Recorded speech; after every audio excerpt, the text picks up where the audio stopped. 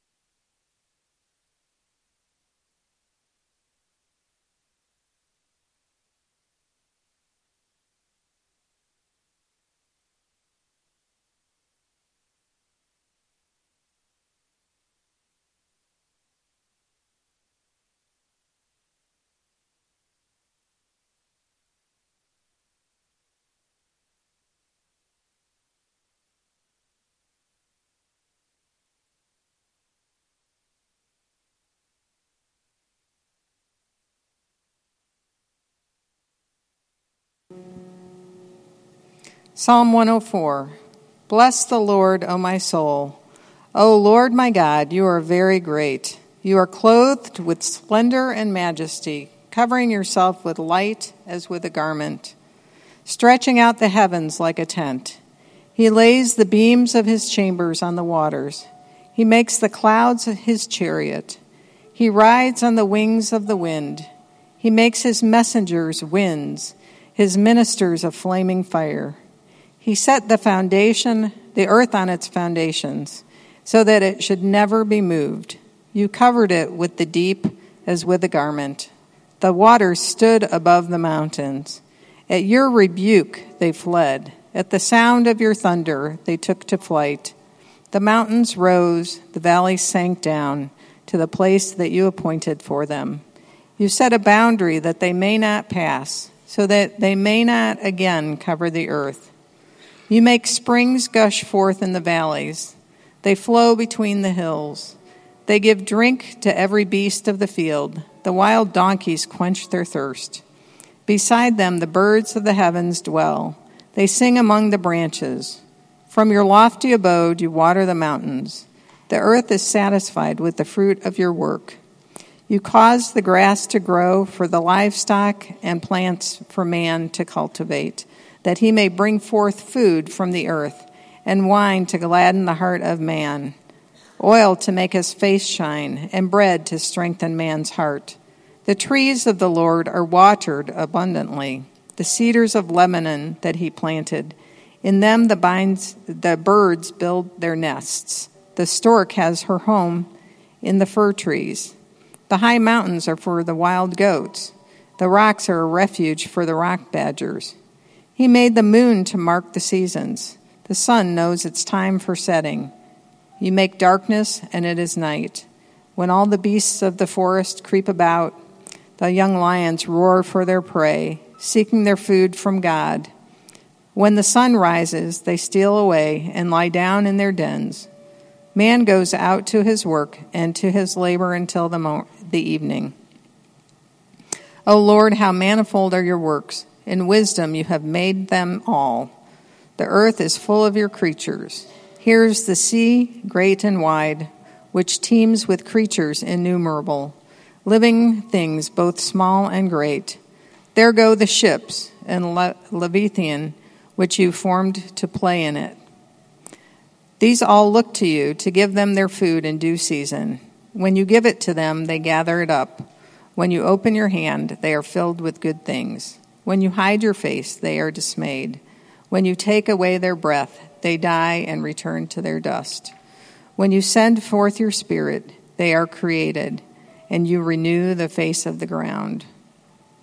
May the glory of the Lord endure forever. May the Lord rejoice in his works, who looks on the earth and it trembles, who touches the mountains and they smoke. I will sing to the Lord as long as I live. I will sing praise to my God while I have being. May my meditation be pleasing to him, for I rejoice in the Lord. Let sinners be consumed from the earth, and let the wicked be no more. Bless the Lord, O my soul. Praise the Lord. The word of the Lord.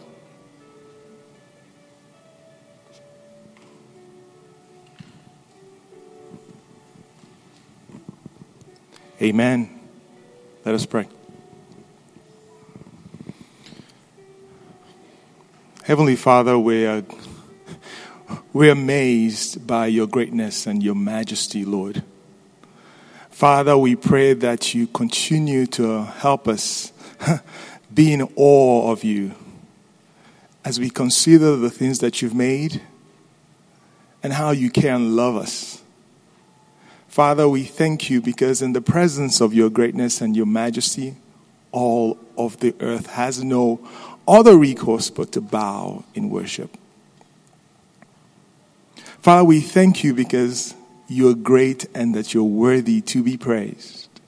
Father, when we consider your greatness and your wisdom, Father, we are astounded, rightfully so. Father, we pray that it always leads us to that place of worship.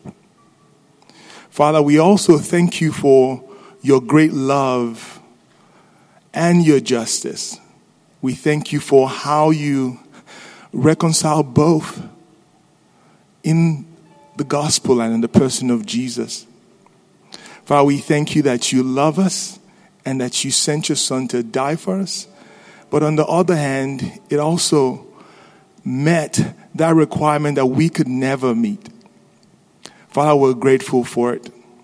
Father, we're grateful for that great love, the depths of which we can never plumb. Father, we pray that you continue to help us meditate on it and let it always lead us to worship. Father, we've sang of your greatness this morning. We pray that those lyrics don't stay with us as words, but we pray that we continue to meditate on it and that we continue to worship you. Father, as we open your word to expound on it this morning, Lord, Father, we pray for your spirit, and we pray that your spirit does the work only you can in our hearts and minds, Father. Father, we thank you for David, and as he brings us the word this morning, Lord, Father, I pray that you give him a special anointing and a boldness, and that your words come out of his lips, Father. Father, during our time of hearing and listening to you, we pray that you bring conviction where conviction needs to happen, and that your word comes forth with clarity this morning. Father, we're grateful.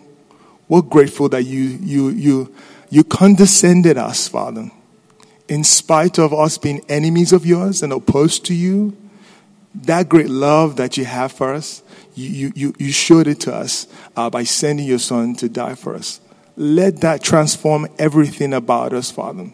Let it transform our relationships. Let it transform the way we do our jobs, the way we interact with the world as a whole, Father. Father, we're grateful for that great provision.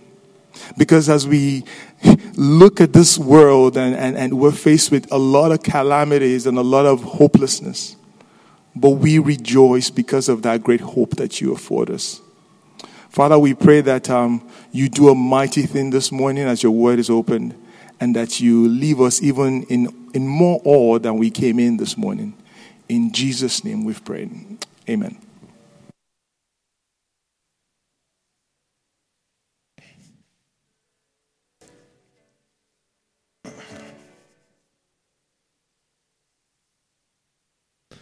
I forgot this thing's like a beast. I've been here. Maybe you weren't expecting this, David, but I'm here, and I'm going to drop that there. So my name's David Delmont, and David Price, your pastor, and I have been friends for some 15 years. I've been with you before. If you're new, hello, and I think the kids may have stepped out, but I met some great kids. I met Owen somewhere around here. He's down there. And I met Felix and Lincoln and Ezra. So I'm so glad because my life is spent with kids. I currently serve at Candies Creek Baptist Church, and we have a classical Christian school there.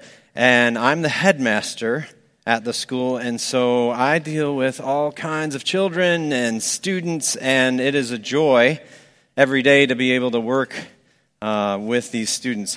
Invite you to turn to Psalm 104 in your copy of your scriptures, and we're going to dive into Psalm 104.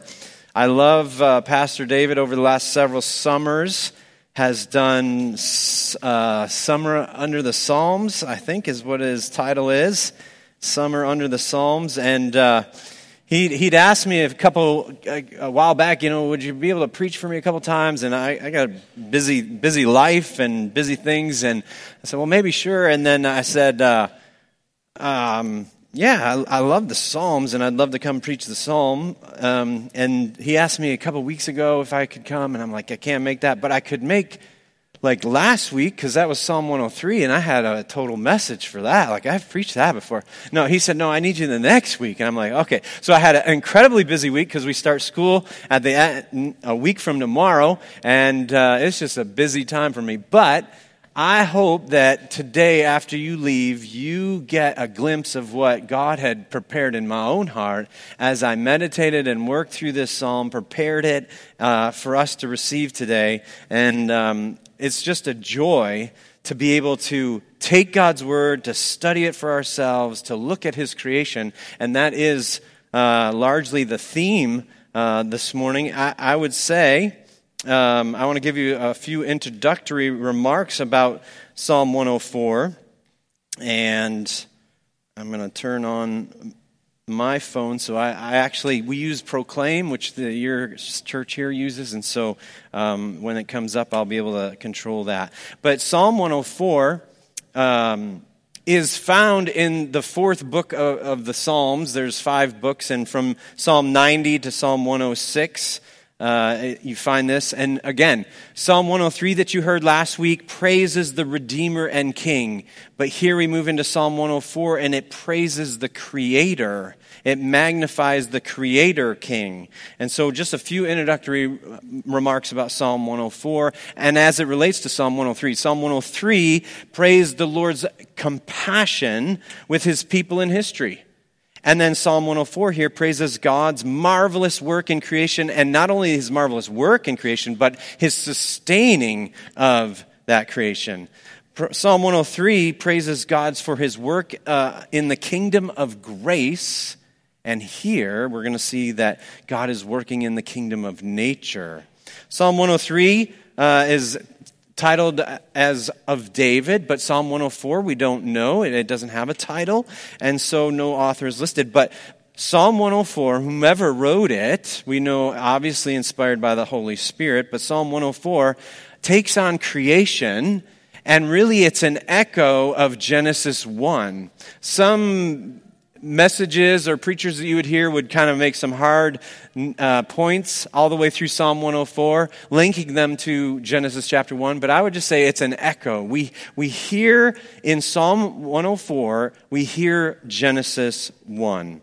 And so an interesting feature Maybe as we work through that and as it was read before us, you would have noticed that there's this change between you and he. And so the point is that the Creator is both you and he. God is observed in his works, but that he's also he personal in his work and can be known. So the title this morning is the Creation Psalm. If anything, someone says, what did you hear Sunday in worship and what was preached? Psalm 104, the creation song. You can take that with you wherever. Now, if you're more of the Puritan bent, this is the Puritan title. A song of praise to the greatness of God and glory of the Lord as evidenced in creation, Psalm 104. We're going to look at this morning basically some comparisons, and I wanted to kind of set you up and share with you this. Psalm 104, we're going to talk about greatness, we're going to talk about goodness, but you can see on a scale, we often think of those words on a scale, we have very poor, fair, good, excellent, or bad, good, better, best, or what, worse, bad, good, greatest. And so a lot of times when we think of greatest and good, and when we think about God, we're putting it on a scale like, isn't he greater than good? And he's not less than greatest. But we got to think of them differently. And so this morning I want you to think of them entirely differently, as in two different categories, not on a scale, not on a spectrum, but on two different categories. So the greatness of God, I want you to think is the category of his divine attributes that are physical impossibilities for man, such as eternality. God is eternal. Unchangeable. God is unchangeable. Or omniscient. He's all-knowing. He's omnipresent. He's present everywhere. He's omnipotent. He's all-powerful. So that, like the greatness, and that overflows. So when we think of greatness, we're thinking about these impossible divine attributes that we cannot participate in any way. But then, as we look at the goodness of God, I want you to think about his moral attributes that he shares with man or expects of man, such as love, kindness, mercy, faithfulness, grace, holiness, patience, and we could go on and on and on. And so we're going to look at these two primarily. So the outline this morning, if you are taking notes and you want to remember the creation song, the creation Psalm 104, the greatness of the Creator, we sang about that. The goodness of the Creator, we sang about that. And the glory of the Creator. And we're going to look at these three things, and we're going to start with the greatness of the Creator this morning. So, the greatness of the Creator. Let's take a look. Verses 1 and 2. Bless the Lord, O my soul, begins the same way as Psalm 103. O Lord my God, you are very great. Let's just stop right there. You are very great. Consider the adverb very. I mean, he is very great. Like he is the epitome of greatness. You are clothed with splendor and majesty, covering yourself with light as with a garment, stretching out the heavens like a tent. He's covered in splendor and clothed in splendor and majesty, covered as a garment of light. Do you know the first recorded words of God are, let there be light. In Genesis 1:3. God is light in 1 John 1:5. Now let's look at verses 5 through 9. His creative power.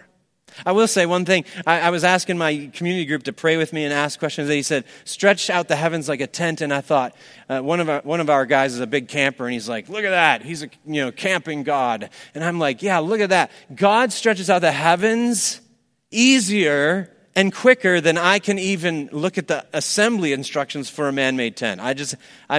He's great. He is awesome in power. And very great. His creative power, in verses 5 through 9, he set the earth on its foundation so that it would never be moved. Foundations aren't supposed to be moved, but the earth's foundation is fixed and no one can move it. The waters stood above the mountains, At your rebuke they fled. At the sound of your thunder they took flight. He set the earth on its foundations. He forms the earth's geography. Look at verses 7 and 8. At your rebuke they fled. At the sound of your thunder they took flight. The mountains arose.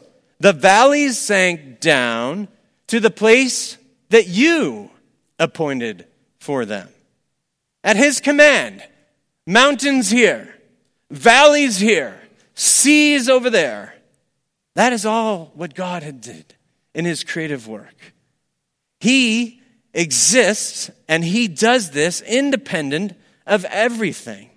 So I want to introduce you to a theological term that many of you probably have never heard of, but it's a short word and it's a word of great importance. It comes from the Latin, and in our classical school we teach Latin, but aseity. It is this idea of from in Latin, see, for self, so from oneself. So God, many say that this is like a divine attribute that refers to his self-existence, like he is the first cause. In other words, he's not dependent on anything prior or after. He exists eternally, without external need for anything. And I would say it's almost beyond an attribute or a quality. It is his very being. It is his essence. Aseity is the theological term. And he needs nothing. And we think of that, but it's an amazing, it's all like God's name, right? We know the capital, as we see in this text, capital Lord, Yahweh. God introduces himself to Moses. I am. I'm like my being. I am. I'm aseity. I'm derived from oneself. Like nobody needs to help me with anything. And so it's really important because here we're looking at this creation account as this psalmist wrote, reflecting in a poetic way, in a way to sing this to God and praise to God of the Genesis 1 account. And we see that God needs nothing. He is the first cause. But there are philosophers and scientists that we all know. There are people that teach things day in and day out. And they would say, no, we don't want God part of the equation. We like all that we see in the world. But we don't want God to be part of the equation. So, but we have a problem just because of basic mathematical laws refute that idea. Think about it. If someone says that there is no God, and we all came from whatever concept that they want, so you're going to say that nobody, plus nothing equals everything. That doesn't even, that's mathematical impossibility. Nobody plus nothing equals everything. No, God plus nothing equals everything. He gets to choose, and he is that first cause. So there is a first cause, and it is God. And so those that want to acknowledge God as that first cause, they acknowledge him and they praise him.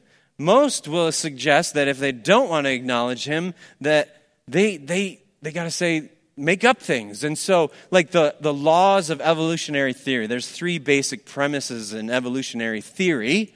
I give them to you, that kind of all of it hangs on.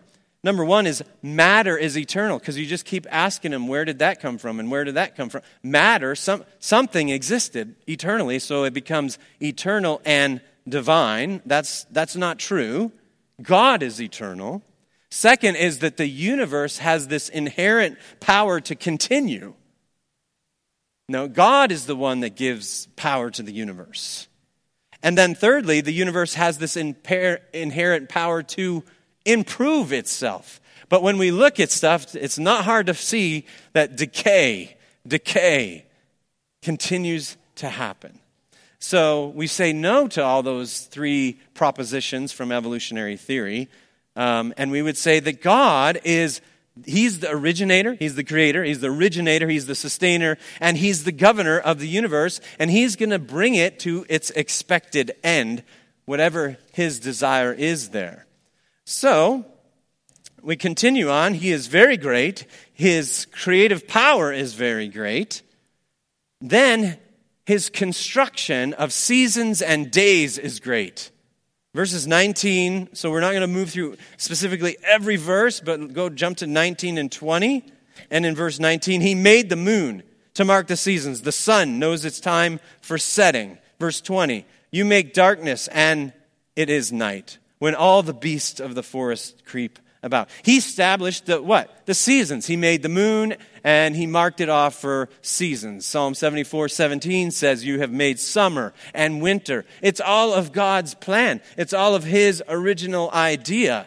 Friday night, as we lay in bed, my daughter, the 4-year-old daughter, my oldest son is here and his wife, and I'm glad that they joined me today. The rest of them are scattered about. I have 6 children, and my 4-year-old was in bed on Friday night, and our window was open, and she looked up and said, Daddy, look at the moon.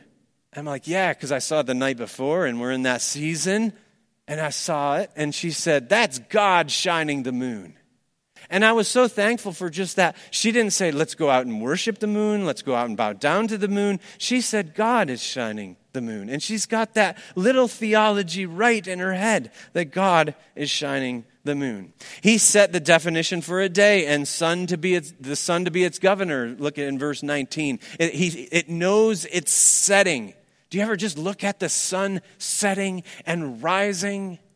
It's an awesome, awesome thing. But what do you give thanks to when you see that beauty and that glory? If you don't know Christ, you just, I guess that's how things are. It's God's greatness. His works are great in verses 24 through 26. His works, or his creatures. See, in the context here, it actually refers to his creatures before and after. Some translations say possessions or riches, but it's his creation. His creatures, all of which we are, they are, what does it say? They are manifold. What is manifold? Manifold means that they are various, becoming many. We could say tens of thousands. So, question would be how many species of creatures are on the earth? And you look up and maybe do a little research and you'll find that scientists can't even agree. Some people say, there's 3 million, and some people say there's 100 million, and they can't even kind of figure. But maybe the best estimates that I kind of saw was anywhere from 2 million to 8 million different species. And guess what the greatest thing about it all is? They're still finding more because we haven't exhausted God's creation. I just read that this week, I'll skip on that. There is just no scientific agreement, but God continues to reveal himself in creation. It's a magnificent thought. And then continuing in verse 24, what? In wisdom he creates these. He made creatures, all of them, verse 24 says. The earth is full of your creatures. All of them. Consider the flying birds, or the flying creatures, as we say, as of the 5th day. Do you ever consider and pause and watch something fly through the air? 2 creatures that I saw this week, flying creatures. One, early on, was a hummingbird. See a hummingbird, and they're amazing in how they take flight. And it graced me on Tuesday morning. But then, on Friday, Tuesday evening, Friday morning, and then yesterday about noon, probably the same hummingbird zooming around our deck. And then I also saw this other creature that flew. It was a bat. And if you know anything about flying creatures, the bat flies nothing like the hummingbird, right? But God created them out of his wisdom, and they're marvelous to watch and to behold. Consider the land animals of the 6th day. The king of the jungle, right? What is that? The lion. Right? It's kind of interesting. I'm like, why do we call it the king of the jungle? We think of jungle as a rainforest with vegetation wrapped around. And what? Lions don't reside there. Well, interestingly enough, jungle comes from the Hindi word. The Hindi word means arid or rugged or where no one inhabits. And where do you find lions? And so, what about this king of the jungle? Why is he king? And God made him in his massive power. Think about this. There There's some people that you get in their presence and they're like, that is a big dude, man. I don't want to get in his way. But think about this. This raw power of this animal. 330 pounds. We have some NFL linemen probably that size. But I can tell you, they don't run 50 miles an hour to catch their prey. He's fearless. He's an apex predator, this king of the jungle. He gives leadership to the pride of the group. He has a mighty roar. Check out the roar of the lion. The roar of a lion can reach 114 decibels. And God created it. I mean, I don't think all of us in this room couldn't shout loud enough to be 114 decibels. In fact, last year, actually, up in Neyland Stadium, if you're a UT fan, when UT beat Alabama, they broke the record. It was 118 decibels. Now it's like 125 decibels. But it took over 100,000 people to get there. And this one lion can roar that same amount, and it can be heard up to 5 miles away. Isn't God awesome in his creative power? From making the bat to the hummingbird to this king of the jungle. Consider the land animals. Yet, even still, the king of the jungle, as powerful and fearless as he is, he's still, look at verse 21. Look at this. This is so great. The young lions roar for their prey, seeking their food from who? From God. Seeking their food from God. He made the creatures in his wisdom, all of them. The earth is full of them in verse 24. The flying creatures of the 5th day are seen throughout the earth. The land animals of the 6th day are seen throughout the earth. God in his goodness designed them to reproduce male and female. Noah had them commanded 2 by 2. There was a reason for that, so that they could repopulate. The sea, verse 25, great and wide. Here is the sea, great and wide. God is great to make the sea. How many of you have been to the beach? Probably almost everybody, right? I mean, we've like the ocean beach. Okay, so when you're at the beach and you come up and do you come up to the ocean and the shore and you look out and you take a deep breath of saltwater air, puff out your chest and say, I am so great. No, you just don't do that. If you saw someone doing that, you'd be like, you're crazy. Like, God is great. Like, when you're in front of this massive ocean of water. Now, let's think about a little bit about what's in it. It says they are small and large in it. The swimming creatures, they're innumerable. There are small ones, like microscopic, that inhabit this playground of an ocean. And there's very large ones. Let's think about this week, actually, some scientists released a study that at 4,400 meters, so that's 14,000 feet deep, there's this kind of imaginary line that there's certain creatures that exist above this line and certain creatures that exist below this line. But you know, the ones that exist below the line, they have found 50,000 different creatures below 14,000 feet in the ocean. And you know what? They couldn't find any of them, not one of them, larger than 10 millimeters, which is less than a half inch. I mean, God is great to fashion these creatures that, like, most people will never ever see. We're just learning about them. But then you have the great ones that we think about that inhabit the sea, right? The great white shark, 1,400 pounds, 21 feet long. We don't want to meet him, do we? Compared to us. But then the whale shark, 41,000 pounds, 33 feet. Massive creature. How about the fin whale? 100,000 pounds and 68 feet long. And then, perhaps the biggest inhabitor of the sea is the blue whale at 330,000 pounds and from 82 to 100 feet long. I'm not sure, but that might not fit even in this auditorium. Pretty close, maybe. That's huge. And then in verse 26 it says, there go the ships and the Leviathan, which you formed to play in it. The Leviathan occurs 5 times in Scripture. Its usage is different at different contexts. In Job, in Psalms, somewhere else, Isaiah. It describes kind of maybe this mythological dragon representing evil in Isaiah. At other times, it is used to describe what scholars believe is the crocodile when God is questioning Job, where were you when, and can you pull the Leviathan out with a hook? Here, it's a sea creature, and it's massive. And a likely candidate for this is the giant oarfish, 600 pounds and 56 feet in length, and it's like a big eel or a snake. It's a twisting one, and that's what Leviathan means, twisting. But get this, God is so great. Have you ever held like a snake or something and it's twisting all around? It's hard to control, right? You just kind of let the snake do its thing. But God controls even the Leviathan in the deep. He is great, the greatness of God, the works of his creation. He has dominion over them all. Verse 27, look at verse 27.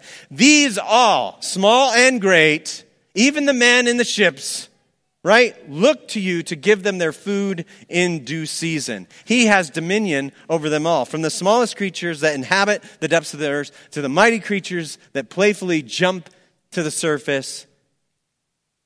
He has control over them all, dominion over them all. And they look to the Lord for food. It is only when the Lord opens his gracious hand that they are satisfied. Let's now go to the goodness of the Creator. The goodness of the Creator. So, goodness compared. When we think of God's goodness, we got to compare, like we think of our goodness, right? Our goodness, think about an eyedropper with some water in it, and we take that eyedropper and we drop it, and there's our goodness. Not much. Now take that same eyedropper, and let's go back to the beach. And in front of the ocean, we're going to drop our one little drop of water into the ocean. Like it's almost insignificant, right? Compared to the ocean. And that's comparison of what our goodness would be in like to God's goodness. But even still, we got to think a little bit more about that. Romans 3:12 says there's no one good. No, not one. Right? No one, spiritually, no one is worthy of approval by God. Galatians 3:11, now it is evident that no one is justified before God by the law. So our goodness is corrupt. I mean, we're broken. We can't be good enough for approval by God. And that was the whole point of Christ coming and satisfying the law because he lived it out perfectly. His sovereign rule is good. Look at verses 3 and 4 back there. What does he do? He lays the beams of the chambers of the waters. He makes what? Clouds his chariots. He rides the wings of the wind. He makes his messengers winds and his ministers flaming fire. He rules the weather. It kind of grieves me sometimes when people complain so much about the weather because you know what? God is doing insignificantly more than you can think about just having a sunny day. He's bringing things to his desired end, even through daily, monthly, seasonal weather patterns. And so he demonstrates his kindness and even his justice through the secondary cause of weather. Not Mother Nature. He's in control of the weather. He's good, though, in the use of it. He doesn't use it unless it's good. His sovereign rule is good. His commands are good, verses 7 and 9. He makes known his ways. Oh, that was Psalm 103. Sorry. Verse 9. You set a boundary that they may not pass, so that they might not again cover the earth. At his commands, the waters fled and took flight. Do you hear the echo with waters and winds? Do you hear the echo of Jesus in that boat with the disciples? And he awoke, and he rebuked the wind, and he said to the sea, peace, be still. And the wind, what? Ceased, and there was a great calm. Do you hear that echo? He is kind, and he's good. His commands are good. You set the boundaries that they may not pass. God said, the sea will stay here and no more. The land will arise. The mountains there. The valleys there.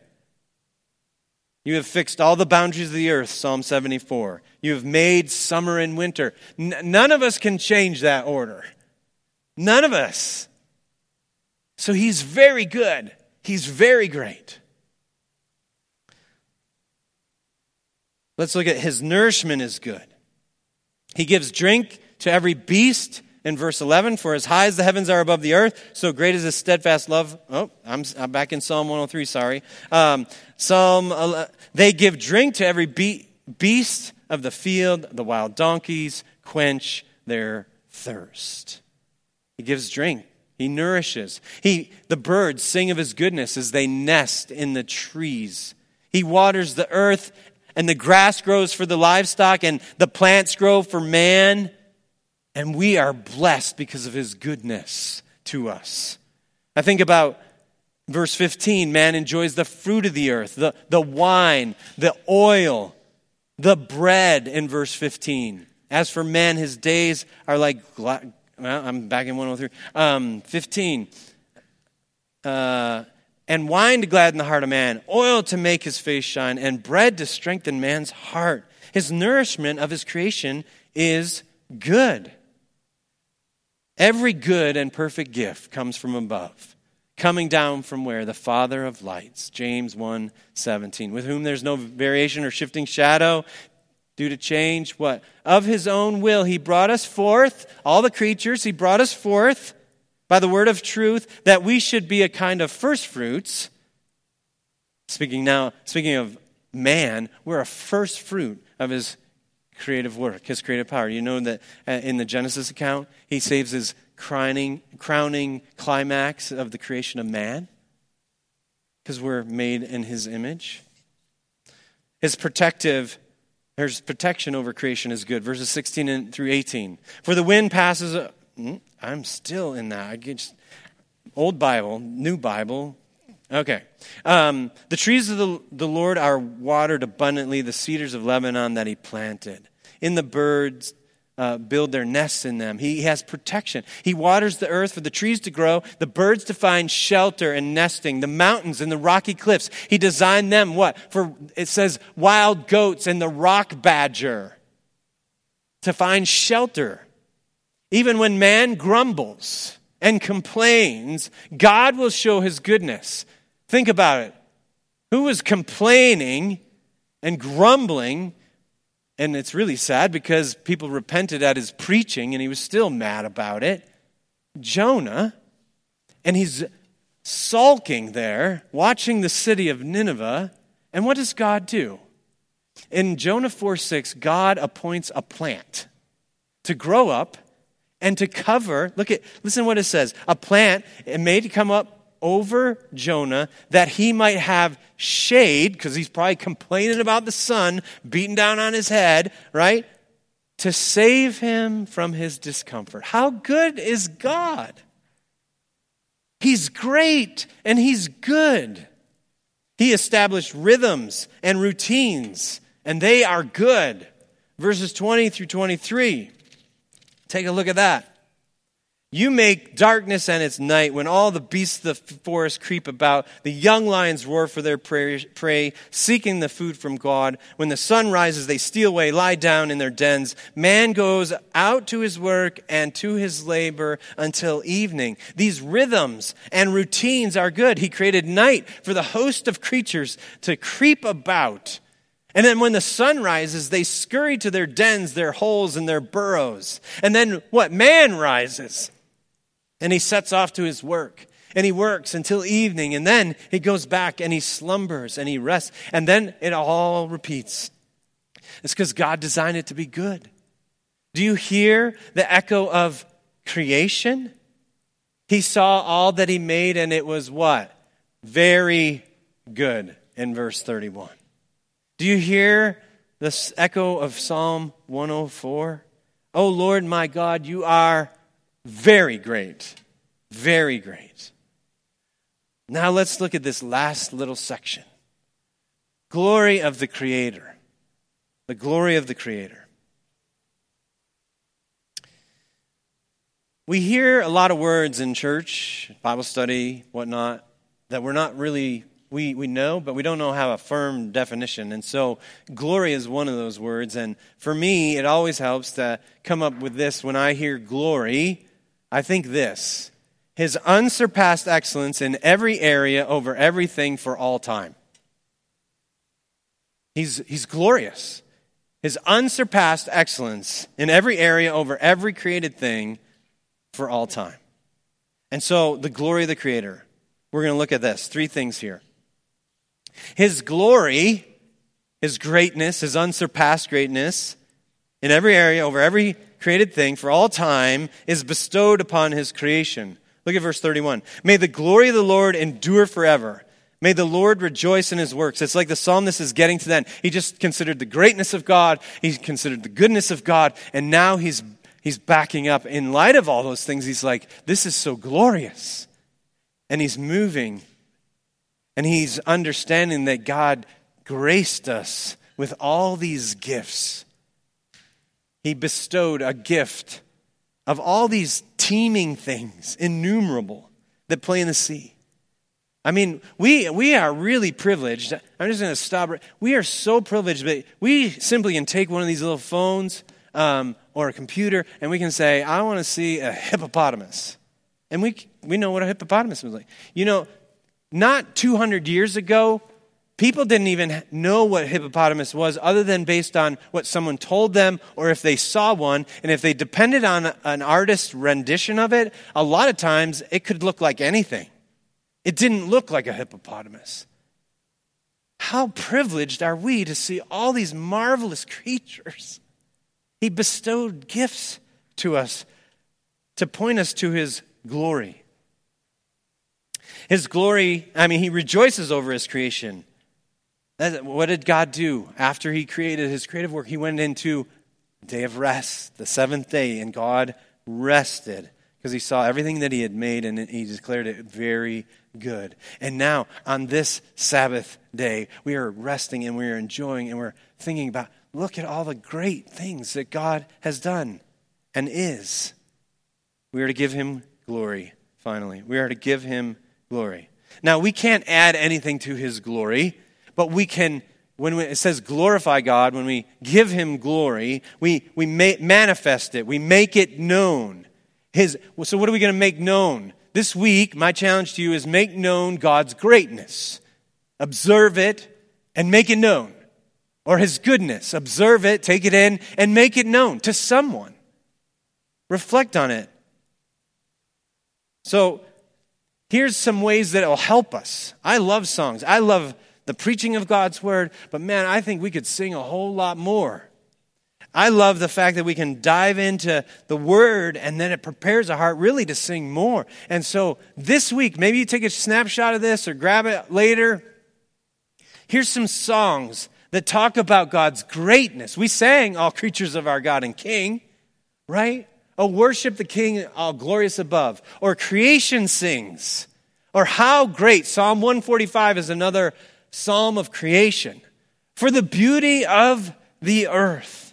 Here's 4 more. The Goodness of Jesus by City of Light. Or Good and Gracious King. Or Good, Good Father. These are great to sing. All hail the glorious Christ. These are so good to help us to think, to praise Him, to glorify Him, because, as we see, actually, in order to glorify Him, we want to do that in song. Look at verse 31, verse 33. I will sing to the Lord. We're going to glorify Him. As long as I live, I will sing praise to my God while I have my being. So that's one way you glorify Him, is in song.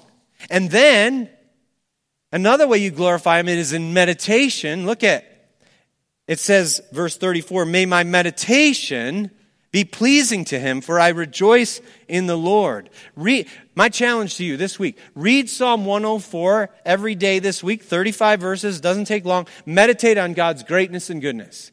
And come back and share with one another what you saw about God's greatness and goodness this week. And pray, come in next week expecting to praise Him.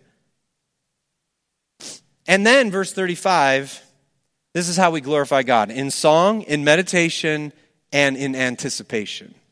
Verse 35, let sinners be consumed from the earth, and let the wicked be no more. The psalmist is saying, one day God's going to make all this right. And he's going to wipe out sin forever. Bless the Lord, O my soul. Praise the Lord. Those that deny him, that turn away from following him, refuse to give him glory, will suffer an eternal sentence. An eternal sentence where they will not enjoy or know any of God's greatness or goodness. What a horrible place to be. Are you following him? Have you trusted him? Have you given your life to him? Have you repented of your sins? Well, like who? God? Well, who is this creator? Who is he? I got to read to you from the Gospel of John 1:3-4. You might turn there yourself.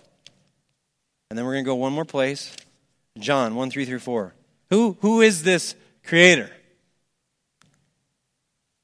We know, many of us, in the beginning was the Word, and the Word was with God, and the Word was God. Who is this Word? It's Christ, as you look at verse 14. He, speaking of Christ, Jesus, was in the beginning with God. All things were made through him, and without him was not anything made that was made. Jesus Christ is the creator. The God, the I am, the Lord Almighty, God the Father, God the Son, and God the Holy Spirit. And then if you turn to the book of Hebrews, you will find in Hebrews chapter 1. So John chapter 1 and Hebrews chapter 1. Long ago in many ways, verse 1, God spoke to our fathers by the prophets, but in these last days he has spoken to us by his Son, whom he appointed heir of all things, through whom also he created the world. Who's the creator? Jesus. Jesus. God the Father, God the Son, and God the Holy Spirit. And now I want to wrap up. And this is like a whole nother sermon, but I know you're probably tired of hearing me. And we get to praise him in a minute for his greatness and goodness. Don't check out. But if we could wrap all this up, I'd say, now go focus what we said, the capital L-O-R-D is Yahweh. I am, a deity, right? Self-existent one. Now, what does Jesus say in the Gospel of John? He is the Yahweh, the I am. What are the I am statements? I am the bread of life. And all of these have echoes back into Psalm 104 at various levels. That's what the next message would be. To look at Jesus' I am statements and connect them to all of the places in Psalm 104. I am the bread of life. I am the light of the world. What is God clothed with? Light. I am the gate of the sheepfold. I am the good shepherd. I am the resurrection and the life. And if you go back through Psalm 104, you see that when you hide your face, they are dismayed. When you take away their breath, they die and return to the dust. But Jesus is the resurrection and the life. He's not only that, he is the I am the way, the truth, and the life. He sustains life. We saw that. I am the true vine. He blesses the fruit of our labors. The I am, the greatest, the great one, to whom we should give glory. So, we have seen in Psalm 104 this creation psalm, the greatness of the Creator, the goodness of the Creator, and the glory of the Creator. And we've understood now that the Creator is Jesus Christ himself. Let's pray. Our Father, it has been good to be in your presence, to be with your people, to be in your house. And now, Lord, as we've heard your word expounded, May our hearts rejoice. As you rejoice over your creation, may we rejoice over you, the Creator. If there be hearts here that are not surrendered to you, may they come and surrender to your greatness and your goodness. Convict them that you are the one who you say you are. Despite what everybody else says, you are great, very great, and you are very good. And you deserve all honor and glory. We praise thee this day. Thank you for crowning us and that we each are objects of your love and you desire freedom for each one of us. Now may we enjoy and may we rest in your creative greatness. Lord, we praise thee in Jesus' name. Amen.